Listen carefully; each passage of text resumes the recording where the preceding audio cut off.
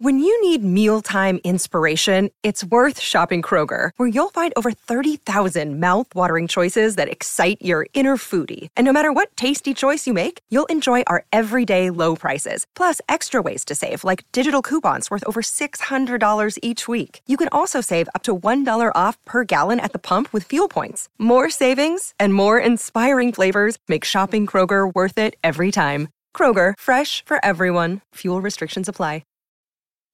This episode is brought to you by Snapple. Want to know another Snapple fact? The first hot air balloon passengers were a sheep, a duck, and a rooster.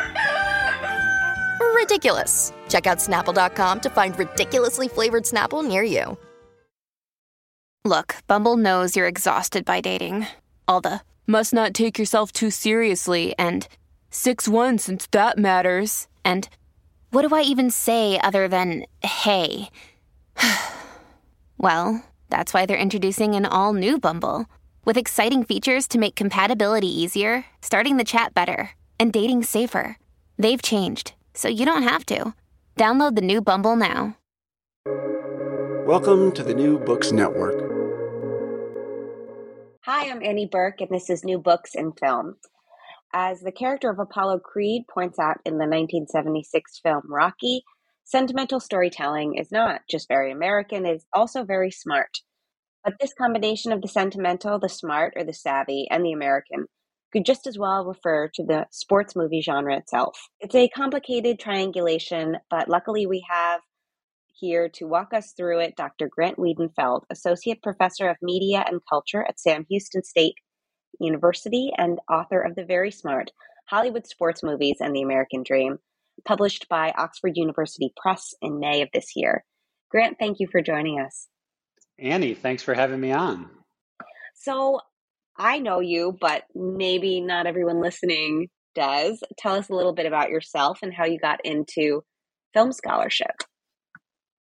I think I actually got into film scholarship from experimental film, strangely. I grew up in the suburbs of Des Moines, which is about as generic as one could be. And, naturally went to college to become an engineer. And when I was there, I had a roommate who was making a horror movie for his Super 8 filmmaking class. He asked me to act in it. It was great. It was like, the chocolate syrup for the blood, all the effects.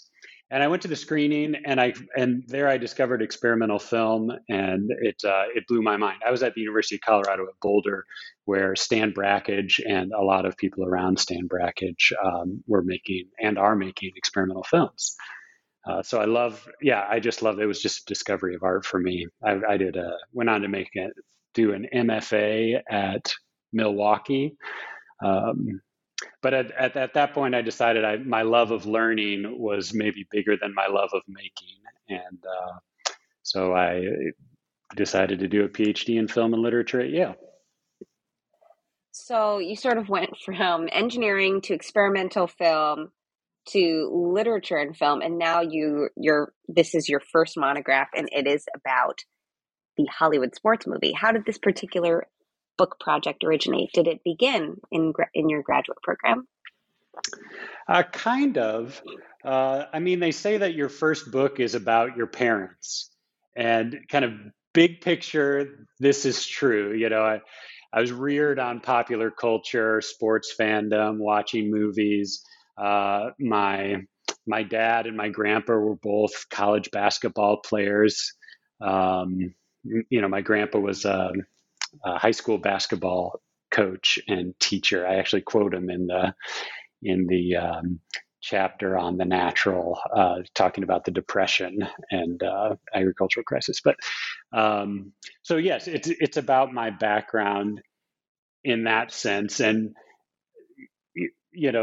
I guess growing up and loving those movies as somewhat of a true blue American boy, then you get to college and there's all these questions that cultural studies poses. And if I was in love with Stallone and Rambo and Rocky, does that make me sexist? Does that make me fascist, racist, and all these things? And so asking those deep critical questions was I think what started to lead me toward this project. There were a couple of specific things, though, and that was my dissertation. I was reading, about Mallarmé, a French poet, thinking about ritual, and that got me onto civil religion in this direction. And there was a graduate conference on the global 1990s, and I did a paper on Point Break, and that I think that's what kind of planted the seed. That's right. So Grant and I went to Yale together, so I know what he's talking about with the global 1990s. Now, the film program at Yale is very interdisciplinary, and your book is also very interdisciplinary, brings in a lot of different kinds of scholarly voices from different fields. So you, obviously, as you mentioned, the cultural studies piece, you see Stuart Hall makes an appearance in your book. Sociologist Jeffrey Alexander comes up a bunch, I'd say. And there's a lot of other voices that sort of contribute to your reading of the Hollywood sports movie in its relationship to liberalism, to civic religion, and we'll get into that in a moment. But I would say that your most important through line is probably critical theory, as you sort of position Adorno and other sort of major voices in the Frankfurt School and their assessment of mass culture. And you position it against Hannah Arendt and some of the concepts and ideas that she developed, not specifically about the sports film or even about Hollywood movies, but that apply in some very provocative and important ways. Can you say a little bit more about sort of the Adorno and the Frankfurt critique of mass culture and what Arendt provides? Arendt. Yeah, I mean, I think there's two kinds of studies that one can do. One could study a new object or study an old object in a new way. And, my study of Hollywood movies is definitely in the latter category. People have studied sports movies before, especially following critical theory school. Aaron Baker, Sean Cross, and Deborah Tudor to mention, Veridiana Lieberman to mention a couple examples of the monographs, and there's probably been hundreds of articles on Rocky. And so in reading those works, I got to think about how do we read movies and what is kind of guiding our understanding. And I found that Adorno and Horkheimer, the culture industry part of Dialectics of Enlightenment, is a key article that kind of represents a big school or a way of understanding what Hollywood is all about. And a vulgar way of putting it is that it's fake art. It's represents the interests of the owner class, and it's dumbing everyone down. And what that's rooted in is an economic perspective, that it's the economics of the industry that is representing those interests. And that's true not only for looking at Hollywood movies, but also at, art cinema. I know you had Danny Fairfax on to talk about his book, and the kind of Cahiers school of cinema ideology criticism is also, I think, really following Adorno in this idea of to understand the art, it depends upon the economic position of the work, who made it, the means of production, and so forth. Now, Arendt, for me, I came upon her as a different way of thinking about what is political. That's not centered on the economy. For her, she's thinking about life in the city. Here's the civitas, and where civic comes in, which is really similar to the polis and public life. Okay, it's a way of thinking about Hollywood that maybe we can bracket or put economics in the background, which goes against the grain of a lot of critical theory and cultural studies. Would you say that Adorno and some of the other Frankfurt School, like another potential source of their discomfort with mass art had to do with sort of mass movements in general after experiences with the Third Reich? Because when reading your work, I'm thinking that Arendt had a much more sort of optimistic or positive idea of what it means for there to be a sort of a collective mass action versus this kind of fear of people walking in literal lockstep that you get from some of the other Frankfurt authors. Yeah, I mean, I think they're all traumatized by the Third Reich. They just understand it in different ways. I think Horkheimer and Adorno, they see the problem as the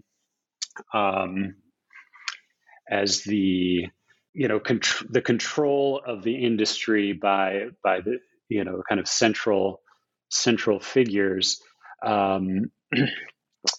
And it's all about kind of individual distancing from that is the solution. Whereas when Arendt, and this is Origins of Totalitarianism, when she's trying to understand like how did things go so wrong, in fact, she sees it as the alienation of people from each other, and that they're kind of being put into private kind of suspicion, and this also is not only in Nazi Germany, but in, kind of Stalinist Soviet Union, this not being able to trust anyone, being able to express yourself in public. There's a lack of, this is related to civil rights, from the American perspective, that there's something positive for her about people gathering. And that there's more optimism about what people can do as a mass. It isn't necessarily grounded in critical, contemplative thought. Right. Was Arendt that really gives birth to what your own sort of terminology or framing of the Hollywood sports movie as a kind of civic screen. Can you tell us about this term, the civic screen? And I am curious whether Arendt came first or the civic screen came first. Which one did you develop and what did you bring in to support the other? Yeah, I'm glad you pointed that out. I mean, this maybe could have been the title of the book if it wasn't so obscure, Civic Screen. In a way, it's just talking about the politics of cinema in a broader sense.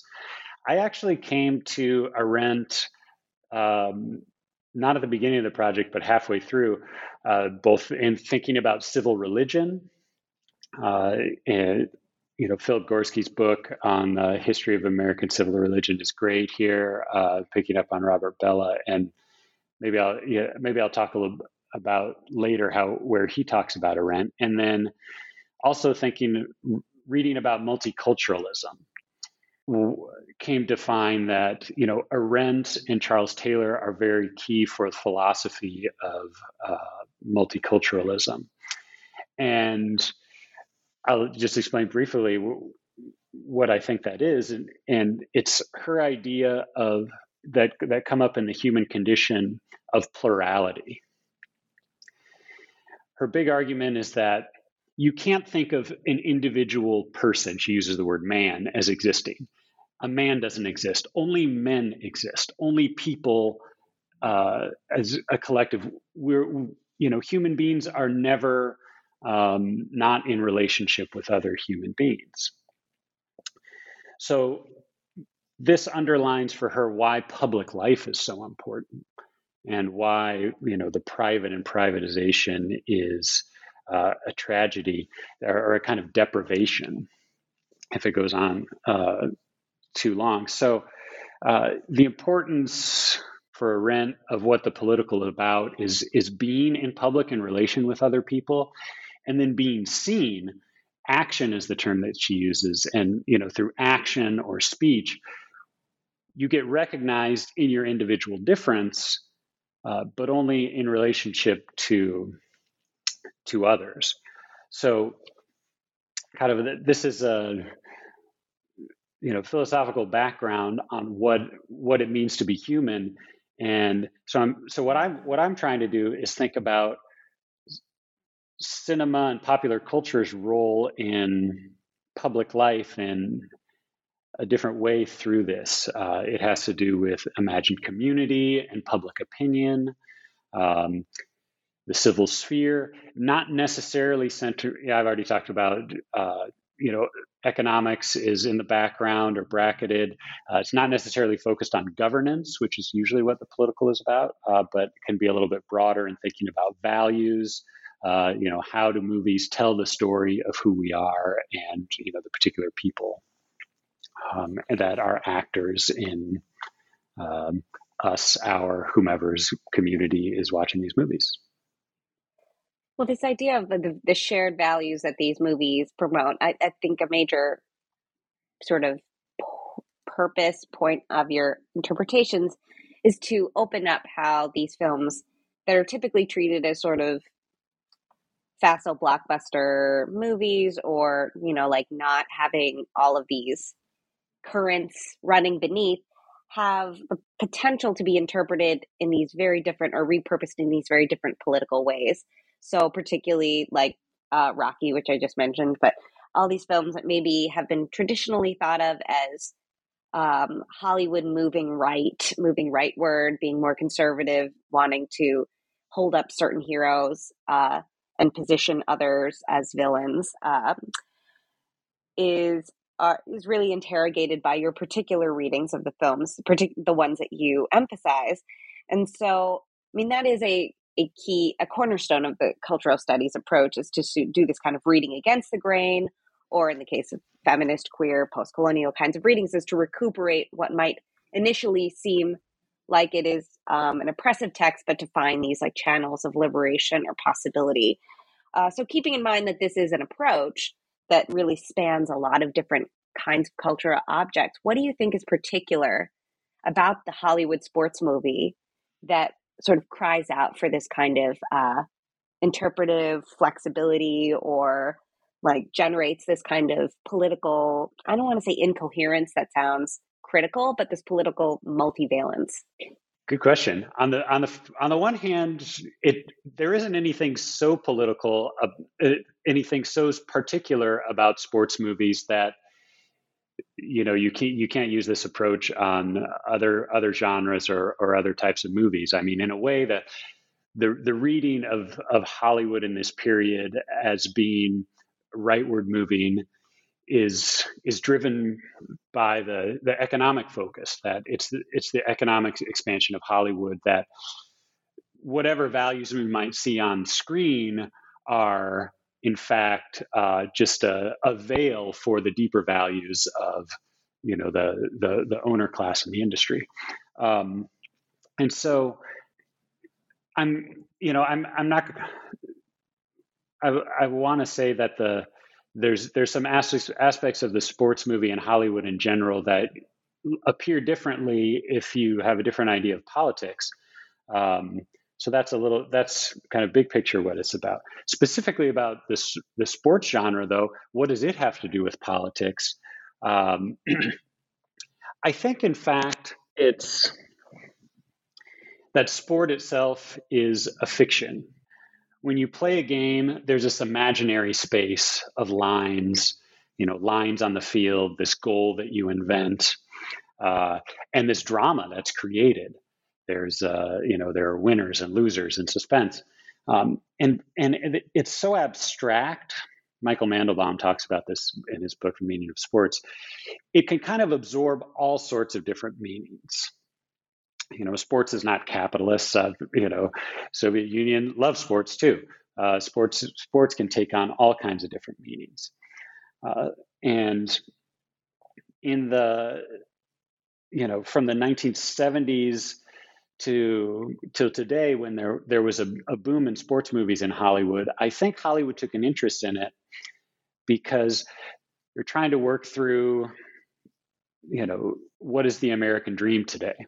What is American identity, kind of post-Vietnam, post-60s, and unlike the Western, which is based around kind of cowboys and Indians and the other and the land, sports movie is not attached in those ways, it's a little bit more open for how you represent the nation. And sports are full of minorities, a lot of Black people in sports. So it, in dealing with questions like race, this sports is a natural place to do that, I think. And then there's also the one other aspect. Of course, these movies are not about sports in the end. They're all about what's happening off field. And it's the interplay between the two, which maybe is what makes them interesting for thinking about the complex of meanings.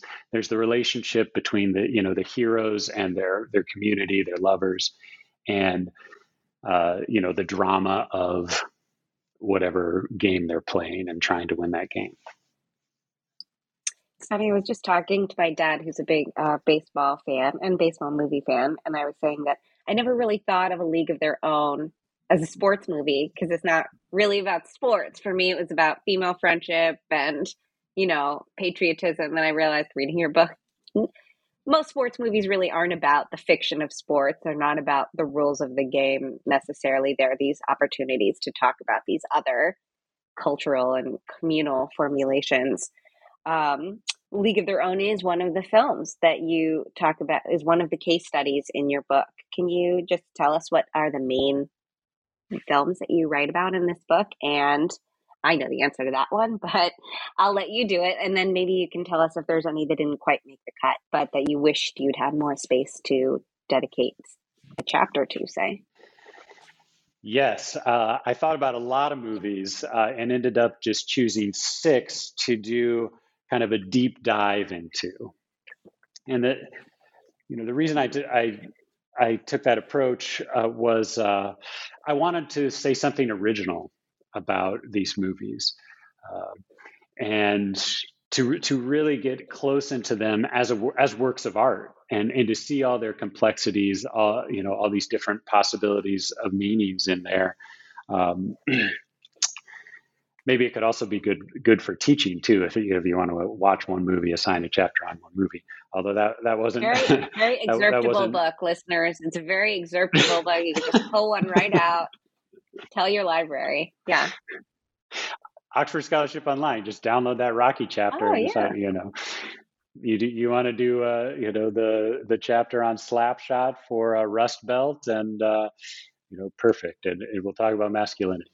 But the idea was that in doing these, just a select number of movies, that I'd be able to cover the themes that would do the.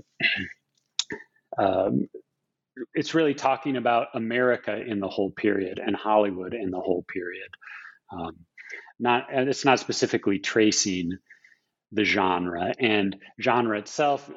Since the study of the pragmatics of genre, from Rick Altman and Jason Mittel in television studies, you can't just it's not so simple to just pick out what a genre is. There's all these industrial questions. So it's really a study of America through the lens of these movies. Rocky, Slapshot, The Natural, White Men Can't Jump, League of Their Own, and Ali, the 2001 biopic with Will Smith. So I think they cover the period and all the issues coherently. Things that are just outside it, maybe chronologically. I actually wrote a book chapter on 42 and race. There's this Jackie Robinson movie starring Chadwick Boseman and Jesse Owens movie with Stephan James. It's a chapter in a collection edited by Sean Crossan called Sport, Film, and National Culture. So that covers a little bit kind of the legacy of Ali, and maybe there's the duality between kind of Christian nationalism and multiculturalism and more atheistic side. other movies that are on the, I mean, I didn't talk about sexuality, kind of because Hollywood doesn't talk about sexuality that much. Personal Best and Battle of the Sexes would be the movies there. I've did a conference paper on Bend It Like Beckham, but well, that's not really a Hollywood movie. There's some big ones like Mighty Ducks and Remember the Titans. There's things Those on do appear. It's not, you do mention yeah. those for listeners, that there are a lot of sports films mentioned in the book that don't get a full chapter. But I was curious about, sort of which ones you wished you'd had the opportunity to spend more time with. But, books are finite objects. You can't talk about all of them. I'm pretty happy with the ones that are in there. It's more at things I actually just outside of it, like Forrest Gump, Top Gun. There's a little bit of sports in here, but many interesting things about America. Absolutely. So those are the main, but I thought we could sort of talk about them all together in this conversation rather than go through your book chronologically, which makes a lot of sense for the way that you forge your argument. But since this is more of a freewheeling enterprise, let's look at some of the themes. You end the book, I'm going to start at the end. You end a book with sort of a reiteration of 5 of the themes that thread through all of these post-Vietnam sports movies. So multiculturalism, some of these are callback to earlier in our conversation. Multiculturalism, community, imperial legacy, liberalism, and civil religion. So let's start with multiculturalism and community. I was struck by your point that happy endings are not always a matter of victory. This is a quote, or a paraphrase, I should say, but a matter of public happiness.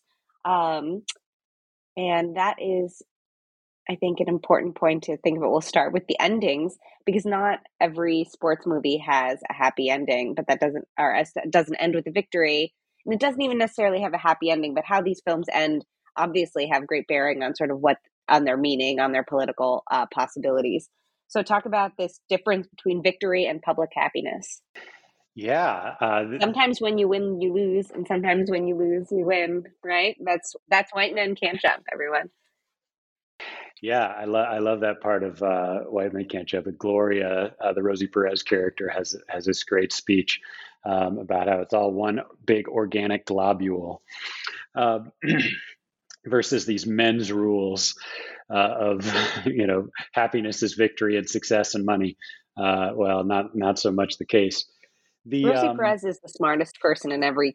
She's the smartest character in pretty much everything I've ever seen her in. I always feel like her character gets it more than anybody else, and that's certainly true. And she's a genius in this movie, right? Like yes. The trivia whiz. Foods that begin with Q, but yes. So she talks about the organic globule that maybe as a woman she understands that it's not always about the game win, that there's other forms of winning and losing, and this is to your point about public happiness and private romantic contentment too for her.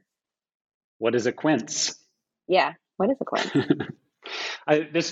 So I was trying to rethink this idea of the happy ending, kind of the Adorno versus Arendt way. And Arendt has a whole chapter called Public Happiness in her book On Revolution.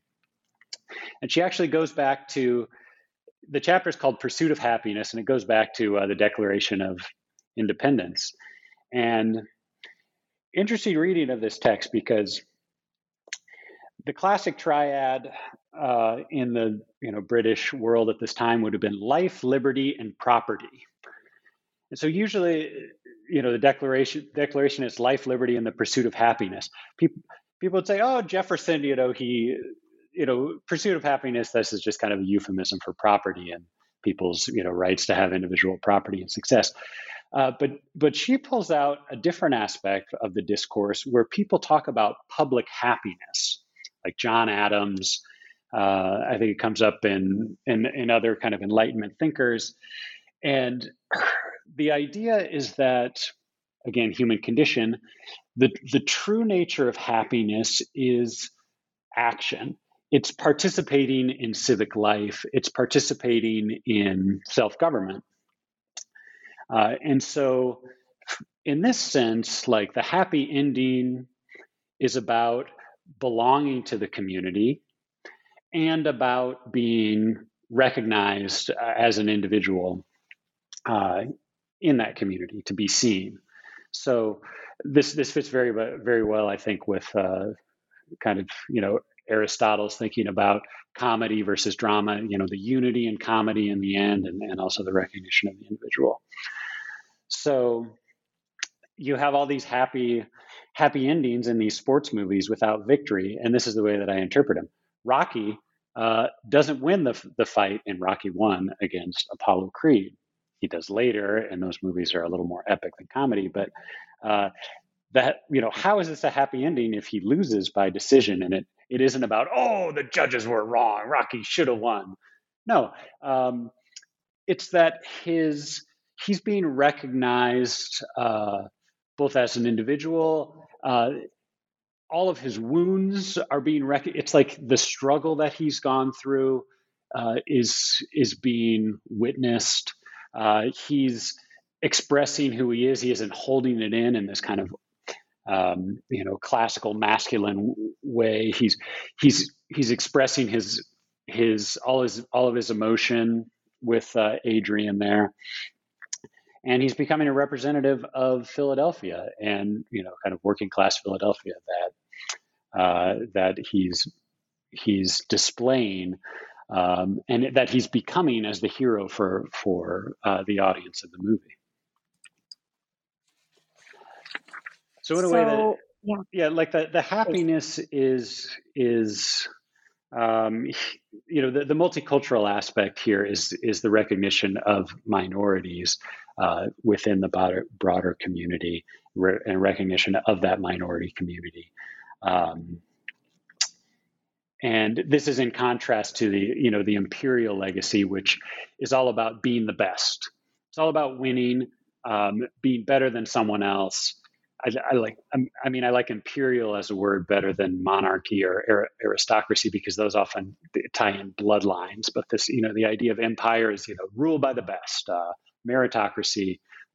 This is the tension that I'm trying to pull out here between the kind of multicultural democratic side and the imperial hierarchical side. Right. So, Rocky is a great sort of bridge between these conversations about multiculturalism and community into imperial legacy, because, as you mentioned, some of these films, by sort of trying to navigate racial disunity and disharmony in this moment, obliquely discuss or even sort of make arguments for affirmative action. And I think you sort of bring that out with the discussion between Apollo Creed and his team trying to find a heavyweight, like a competitor. And he sort of does like the reverse of affirmative action in this particular moment, which is to find a white hometown boy to compete against, very strategically scripting himself into sort of the antagonist in a way that the film is choosing not to do. So he wants to create this sentimental sort of story of, maybe the word white resentment doesn't quite come in, but it's sort of, I think it's implied. And then we see Apollo later in that final fight sequence. He makes a very spectacular entrance into the ring, doing a kind of burlesque of American history and iconography in a way that's both sort of a loving tribute and also kind of a joke at the same time. So I guess I wanted to talk about both of those things. I don't know if they can be done together, but first I'm interested in sort of these sports movies, which are not, they are deeply political, but in other ways they try to leave open the possibility of multiple interpretations, different kinds of viewership, different politically oriented viewers. But the kind of quiet defense or explanation of affirmative action seems to be a pretty political statement, and I wanted to hear about how you draw that out of these films. But then I do want to move into more of the imperial legacy part of it too, because you sort of open with Rocky, the imperial legacy amid sort of the depressed working class community, and then it comes up a lot more in the case studies that follow. Yeah, the arc that I find overall in this period is that there's this gradual acceptance of multiculturalism and affirmative action, but that it doesn't follow what I say would be a logic of justice, where the the most the most oppressed are the first ones integrated. In fact, it's the white minorities that appear first, and then the black and women and Hispanic. Well, not represented Hispanic or Asian in sports movies, unfortunately, but that's the kind of reverse. Within this progress, there's this kind of countercurrent direction that it takes, and often what it really is a dichotomy or between would be in hiring the idea of being colorblind. And you just choose the best candidate. Again, here, the best candidate is like the imperial side, versus, choosing a qualified candidate, but, putting value behind, representation and diversity and whatnot. So Rocky is interesting in this way because the movie's written by Stallone, but how does Rocky get chosen to fight the champ? He's not a ranked contender. He is in fact like just a qualified one who's chosen because it's going to be fought in Philadelphia. They wants to have a hometown snow white underdog to face him. So it's interesting that the movie is not being colorblind. It's being very upfront about affirmative action, but doing it in all these reversed ways that both tap into the white resentment, which Daniel Lieb and others had picked up from that time, but is also in the long run kind of softening up this idea of or at the same time opening up the idea to something that's not just about the best. It's this American sentiment of giving the underdog a chance that plays into it too. So that movie is pretty complicated. Gloria, the Rosie Perez character in White Men Can't Jump, is also interested in how I think her success, the way it's presented as a satire, is also it's without just representing affirmative action in a simple way. It's kind of using the complexity of comedy to put it out front and think about it in ways that I think become then supported in later movies. Well, this is the optimistic reading anyhow.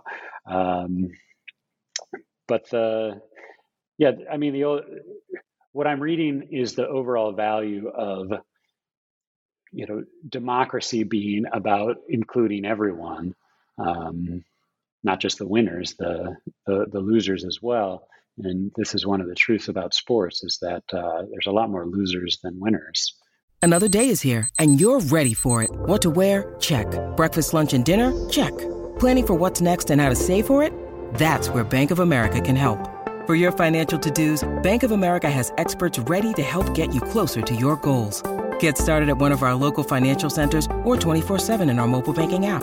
Find a location near you at bankofamerica.com/talktous. What would you like the power to do? Mobile banking requires downloading the app and is only available for select devices. Message and data rates may apply. Bank of America N.A., member FDIC. Right. Really, but really the community is strengthened by this. The community is strengthened through this upholding of multicultural incorporation. I think the community of the basketball, sort of basketball hustlers and White Men Can't Jump, but also, I mean, maybe it's a stretch to call Jeopardy a sport, but it does sort of the scene in which Rosie Perez finally, after having wanted the whole film to be on Jeopardy, when she's finally able to participate, she thinks that it's been sort of meritocratic rise, but it's not quite. Like, she just demolishes the competition. Yeah, and the competition is like these old white guys who are a rocket scientist and an English professor. Right. I was going to say some New Books New Books Network listeners. No, just kidding. You're all Rosie Perez's to me. Exciting and new. So thank you for listening. There's one more thing I want to say about the affirmative action, which I don't really get in. I don't want to get into too much, but again, oftentimes this kind of left-right dichotomy is between multiculturalism and assimilation and colorblind assimilation. And what I'm pulling out in this book is kind of a middle path. Hyphenation is how Jeffrey Alexander theorizes it. And so kind of how I'm talking about there's affirmative action in here, kind of.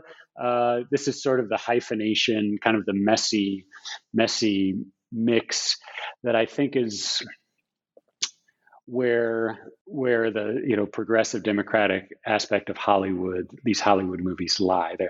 They're obviously not Puerto Rican, a movie about a Puerto Rican, New Yorican Rosie Perez made by a New Yorican director. That would be the multicultural model. This is not that, but I think it's different from the assimilation too. Absolutely. So this kind of the symbol or representative, to move into this imperial legacy question, how the imperial sort of haunt runs through these films in contrast to sort of a more democratic form of community and governance. Let's talk about the American flag. The American flag makes a lot of cameos in this movie, arguably some kind of proxy or surrogate civic screen because text is put over it. It's sort of in the background of important scenes. In the case of Rocky, it becomes a kicky costume. Can you sort of talk about the flag in whichever of these films, or how they sort of resonate across the examples you've chosen? Yeah, the old red, white, and blue. Of course it's everywhere because these movies want it to be everywhere. They're transparently, I think, making movies that are about America through the allegory of the characters that are in them. The flag shows up in different ways. It's one of the ones that's most compelling to me as far as sentimentally. Well, there's two. First, it'd be League of Their Own, and it's not so centered on the flag, but this patriotic moment of the national anthem in it. A couple of these movies have national anthem scenes, and this one takes place during World War II. This all-women league. There's a woman singing the national anthem. The women are arrayed on the field in a V pattern. This kind of collective achievement. It's a certain kind of representation of a feminist America that I think is striking. And something about this movie that I don't think has been fully appreciated, because of course the main character Dottie is not a good feminist. Viridiana Lieberman talks about this in her book, and many have. I'm going to put air quotes around that. Not a good feminist. That's tricky. You have to call in we'd have. I was going to say Bell Hooks, but R.I.P. We have to get like Roxane Gay and Taylor Swift in here to talk about that. But yes, she is not a second wave lean in career feminist. You're right. Yeah. Spoiler alert. She decides not to quit playing baseball to go back with her husband and have babies. Who will later become the president during an alien invasion. So it's a kind of patriotic gesture of sorts, right? Well, she doesn't play the wife in Independence Day, but yes, that's funny. Played by Gina Davis. is Dottie. Gina Yeah. Davis, who's great. Mm-hmm. Yeah, I mean, kind of my whole reading about that film is that it's about convincing her that this collective achievement is good, and that and honoring that history, and an aspect, this collective side of feminist values that's very democratic and important. So the flag in that movie and how it's tied into also this patriotism of World War II and being anti-fascist and kind of an image of America as a leader of democracy in the globe is compelling. The second one, which is related, it's not in a movie, but I talk about in the conclusion quite a bit, is Colin Kaepernick in 2016 in his kind of anthem protests and how it's he's convinced by this veteran Nate Boyer to kneel rather than just sit indifferently during the anthem, and this kind of ritual of repentance. I think is really compelling, of this idea that the Stars and Stripes is not only about pride and being better than everyone else, this would be the imperial side, but also this sense of repentance and mourning for, in civil religious terms, the sins of the past, slavery, racism, empire being some of those. And it's this kind of potential that's this potential for patriotism that is out there, but not fully realized yet. So.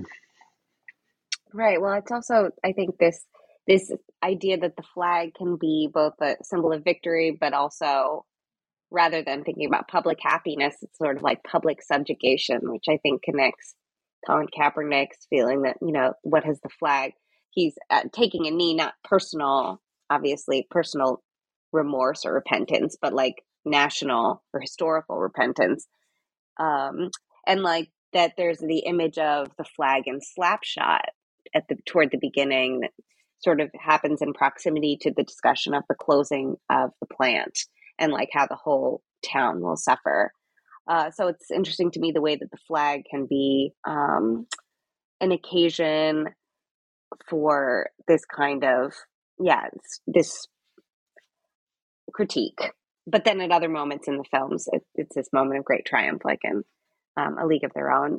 They don't sort of bring in the flag at moments of sadness or problems. These are triumphant, but also kind of nostalgic. So I wonder if there's something to be said about the difference between the flag and how it's used in these historical, backward-looking films, like, not backward film, to be clear, backward-looking, nostalgic films, like A League of Their Own and The Natural versus Slapshot or Rocky. And then Ali is kind of a tricky example because I think it's a biopic, but it isn't maybe, I think there's something because of your reading with Kaepernick, it's hard to see that as, it feels very contemporary by comparison, maybe because it's not as nostalgic as the other two, the baseball ones.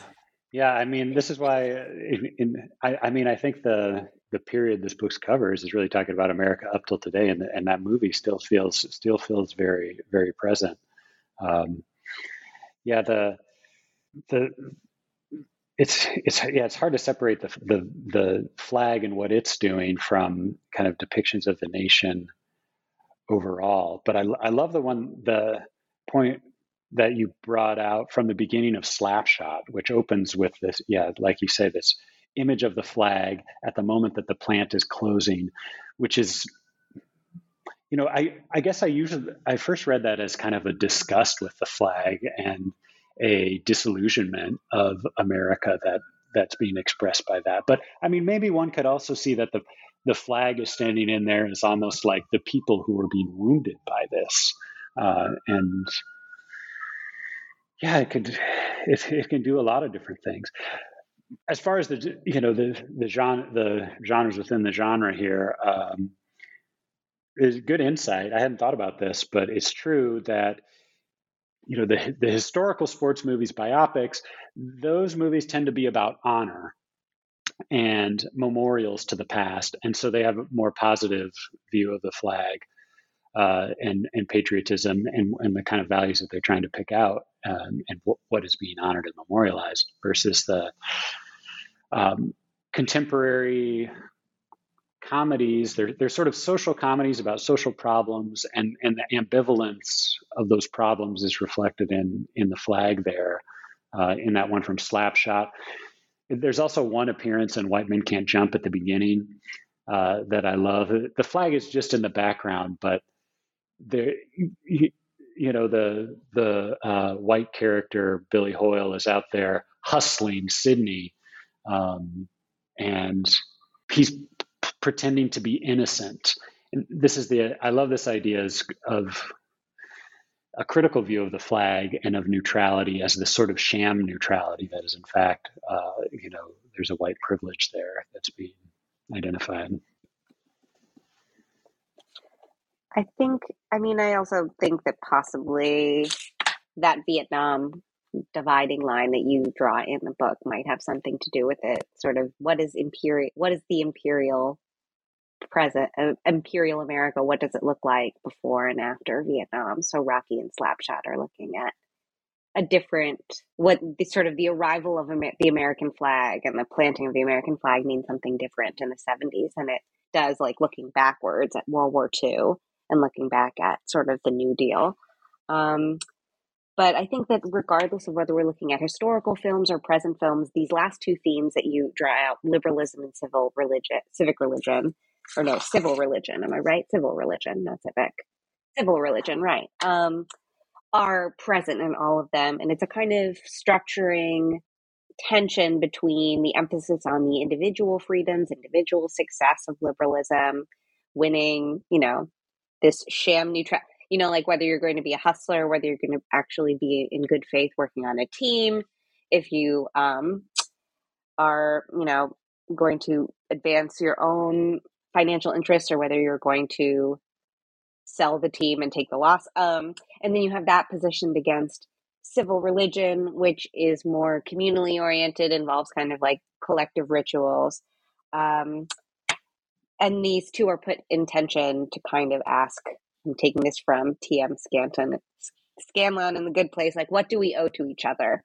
So in reconciling these, we think of the sports movie as doing it, and by say we, I mean other scholars have sort of, and critics, frankly, think about sports movies are pro-friendship and they're anti-other guy, foreigner or something. But you draw out these other sort of supports and these other enemies in the sports film. So one of them is romantic love, which is usually not the focus of a sports movie, but is actually quite central to these questions about public happiness, individual liberalism, and sort of civil religion. And also capitalism and the free market, like where money comes into this. So can you talk a little bit about love and money in the sports movie? Yes, love and money. Love of money. Yeah. Ooh. Well, how, you can take it one at a time, movies, or you can talk about them together. Yeah. Love and money in Hollywood movies in a sentence. Yeah. Boy, that's big there. I'll give you 2 sentences. Yeah. I mean, as far as, talking about empire in the sports movies, usually empire we think of as, the native versus the foreign. And this, this conflict in Vietnam that you brought out, Rocky IV, it would be the prototypical example here of, Drago, the foreign Soviet, versus, Rocky, the native one. But, which is always a funny movie because, in fact, in order, his training there happens by going to, Siberia and integrating himself, which plays with that kind of foreign and native thing in an interesting way. I'm making a face because clearly I haven't made it to that Rocky yet. I'm like, what? He goes where? Okay, yeah. Sure. He has to become like a truly native Russian in order to win. So there Stallone always plays with these reversals. Although clearly the movie is Cold War propaganda. The aspect of imperialism that I'm talking about, though, is maybe more abstract. It's about this hierarchy, meritocracy or aristocracy, the rule by the best, being the best, and that is the kind of men's rules, as Billy calls it in White Men Can't Jump, of the market of capitalism. Sidney says it's. I can't remember exactly what he says, but basically it's you're either hustle somebody else or you get hustled. It's this kind of social Darwinistic world. I think that's the aspect of empire that is criticized in these films and in this period in a subtle way. Criticized in this movie, in that hustling doesn't work out for them. They end up being hustled in the end. It's just a world of deceiving everyone else and being exploited, and they find themselves exploited. So, Billy's gambling addiction, that he just wants to play one more game to win back what he had lost before, this is in conflict with, the romantic love that he has for Gloria. And, so in this sense, love gets associated not so much with the fantasy of success, but in, a much more 40s way of settling down for a regular job and, valuing the relationships that you have with your community and with other people. That this is the aspect, I think that's redemptive for love here, and is resisting the men's rules of winning, capitalism, being the best. It's just about money. So I do see this love versus money theme going on in White Men Can't Jump.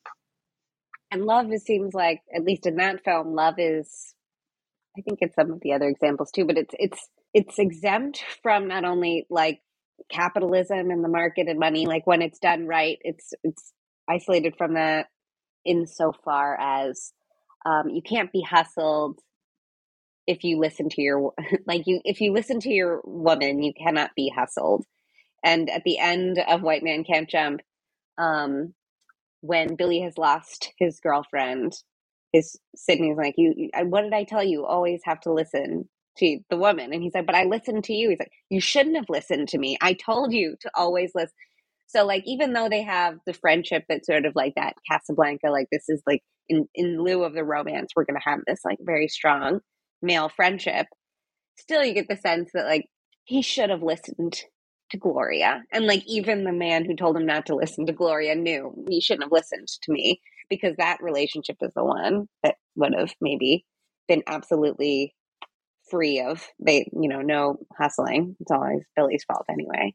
But that sense of always listen to the woman, I don't know how many of those that goes into the other films, but certainly Rocky's vulnerability with Adrian, this sort of, I don't know, heavenly, like seemingly like supernatural, like love story in the natural, always seems like love is this special protective space or something.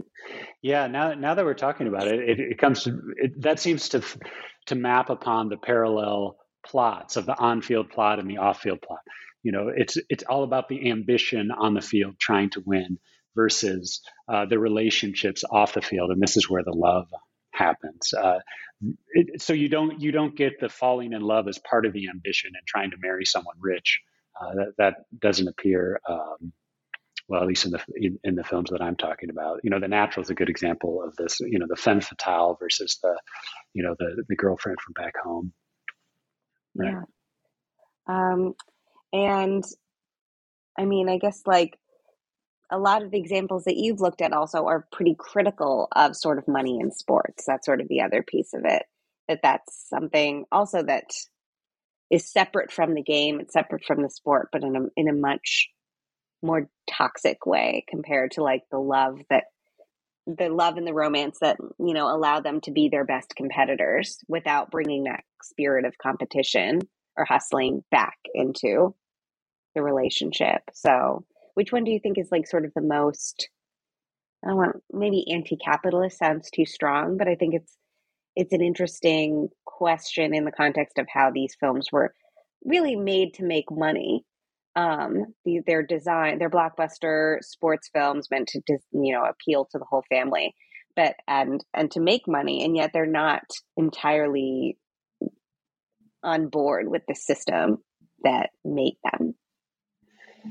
Yeah, I actually, as we're talking about it now, I think about the boxing movie has had these themes, from most of its history. There's the 30s one. It's called. The name escapes me. The Norwegian one. The Norwegian one you talk No, about? that's Newt Rockne, All American. That's the. This isn't about an Italian, and he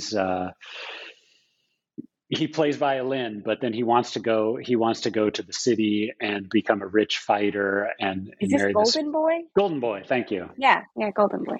Yeah, that theme is there, and there I think it's in Body and Soul. It's in a lot of places. So I mean, probably Ali picking up on that tradition, and yeah, there's a lot of writing about the boxing film. Actually, a couple new really good books about that.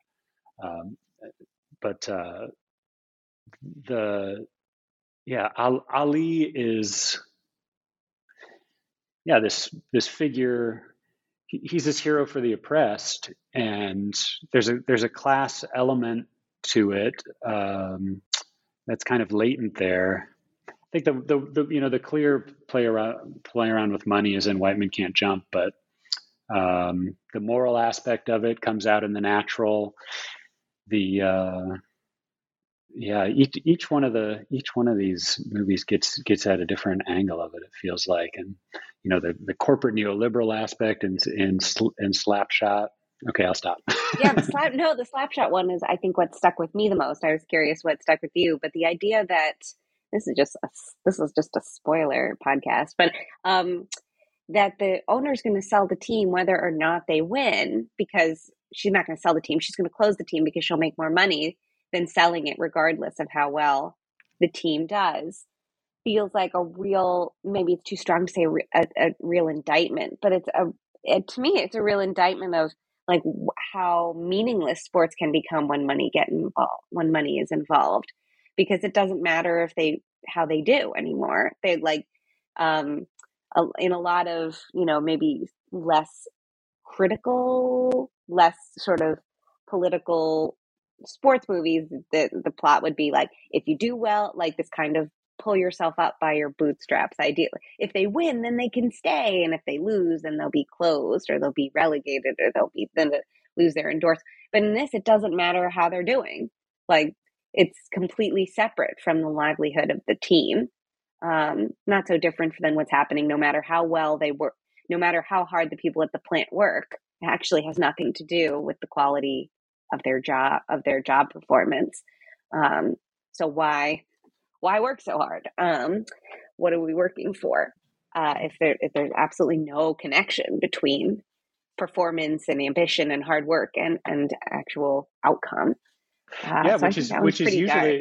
Yeah. From a pretty silly movie in a lot of ways. No offense to Slapshot, but it's a pretty silly movie. Like 90% of it is just silly. The Hanson brothers epitomize that, and hard to and violent. But then other parts of it are pretty haunting, I think, and that was one. That scene. Yeah, because usually, I mean, the sort of easy, right-wing criticism of, socialism and communism, be like, oh, nobody works hard there because, we have to have a capitalist system where if you work hard, then that's just aligns with all the moral values and everything. Well, the great thing about this, this movie is pointing out how in this kind of finance capitalism, working hard isn't going to result in them saving the team at all. It's or even ingenuity, turning their hockey team into like a fight club for pay. Like, that no matter what sort of, enterprising attitude they bring to it has absolutely no bearing in this finance capitalist. Yeah. Well, speaking of Fight Club, that does take it to the next level then too. Yeah, there you go. I want to ask you one more thing, and it's about sort of to dig into the civil religion part a little bit longer. I'm going to quote you back to you, so steel yourself. The sacred feeling of civil religion is evident in the richness of these Hollywood sports movies as artworks. Their intricate construction amounts to more than mere commercial products. So I'm going to end on a little bit of a sentimental note, as I know that this is as all academic books are. You point out it's about you, it's about your family, and it's about your what speaks to you. So that's very smart. Can you just flag or highlight one of the moments from one of the films in your book that you feel like really exemplifies the kind of the sacred possibilities of the sports movie? Yeah, and here thinking about sacredness in terms of civil religion, it's like the religion of the state, of the community, what kind of ceremony we have together. I can't do one, but I could give two that really jump out to me. First, of course, is the training montage in Rocky. And why I think it's so special is because it's not about hard work. And the whole chapter is about this. He's not a bootstrapping individual if you look at it closely. It's collective joy that's represented. There's actually a great book by Barbara Ehrenreich on collective joy, where I take some of this. And that, when he's this moment of training, he runs through every part of Philadelphia, and he is in fact becoming like the hero of the city, the representative of the city. He's not running, it isn't about winning this day. It's just like the fun and joy of exercise and running around and connecting with other people. And this guy tosses him the orange and people see him. I love that moment.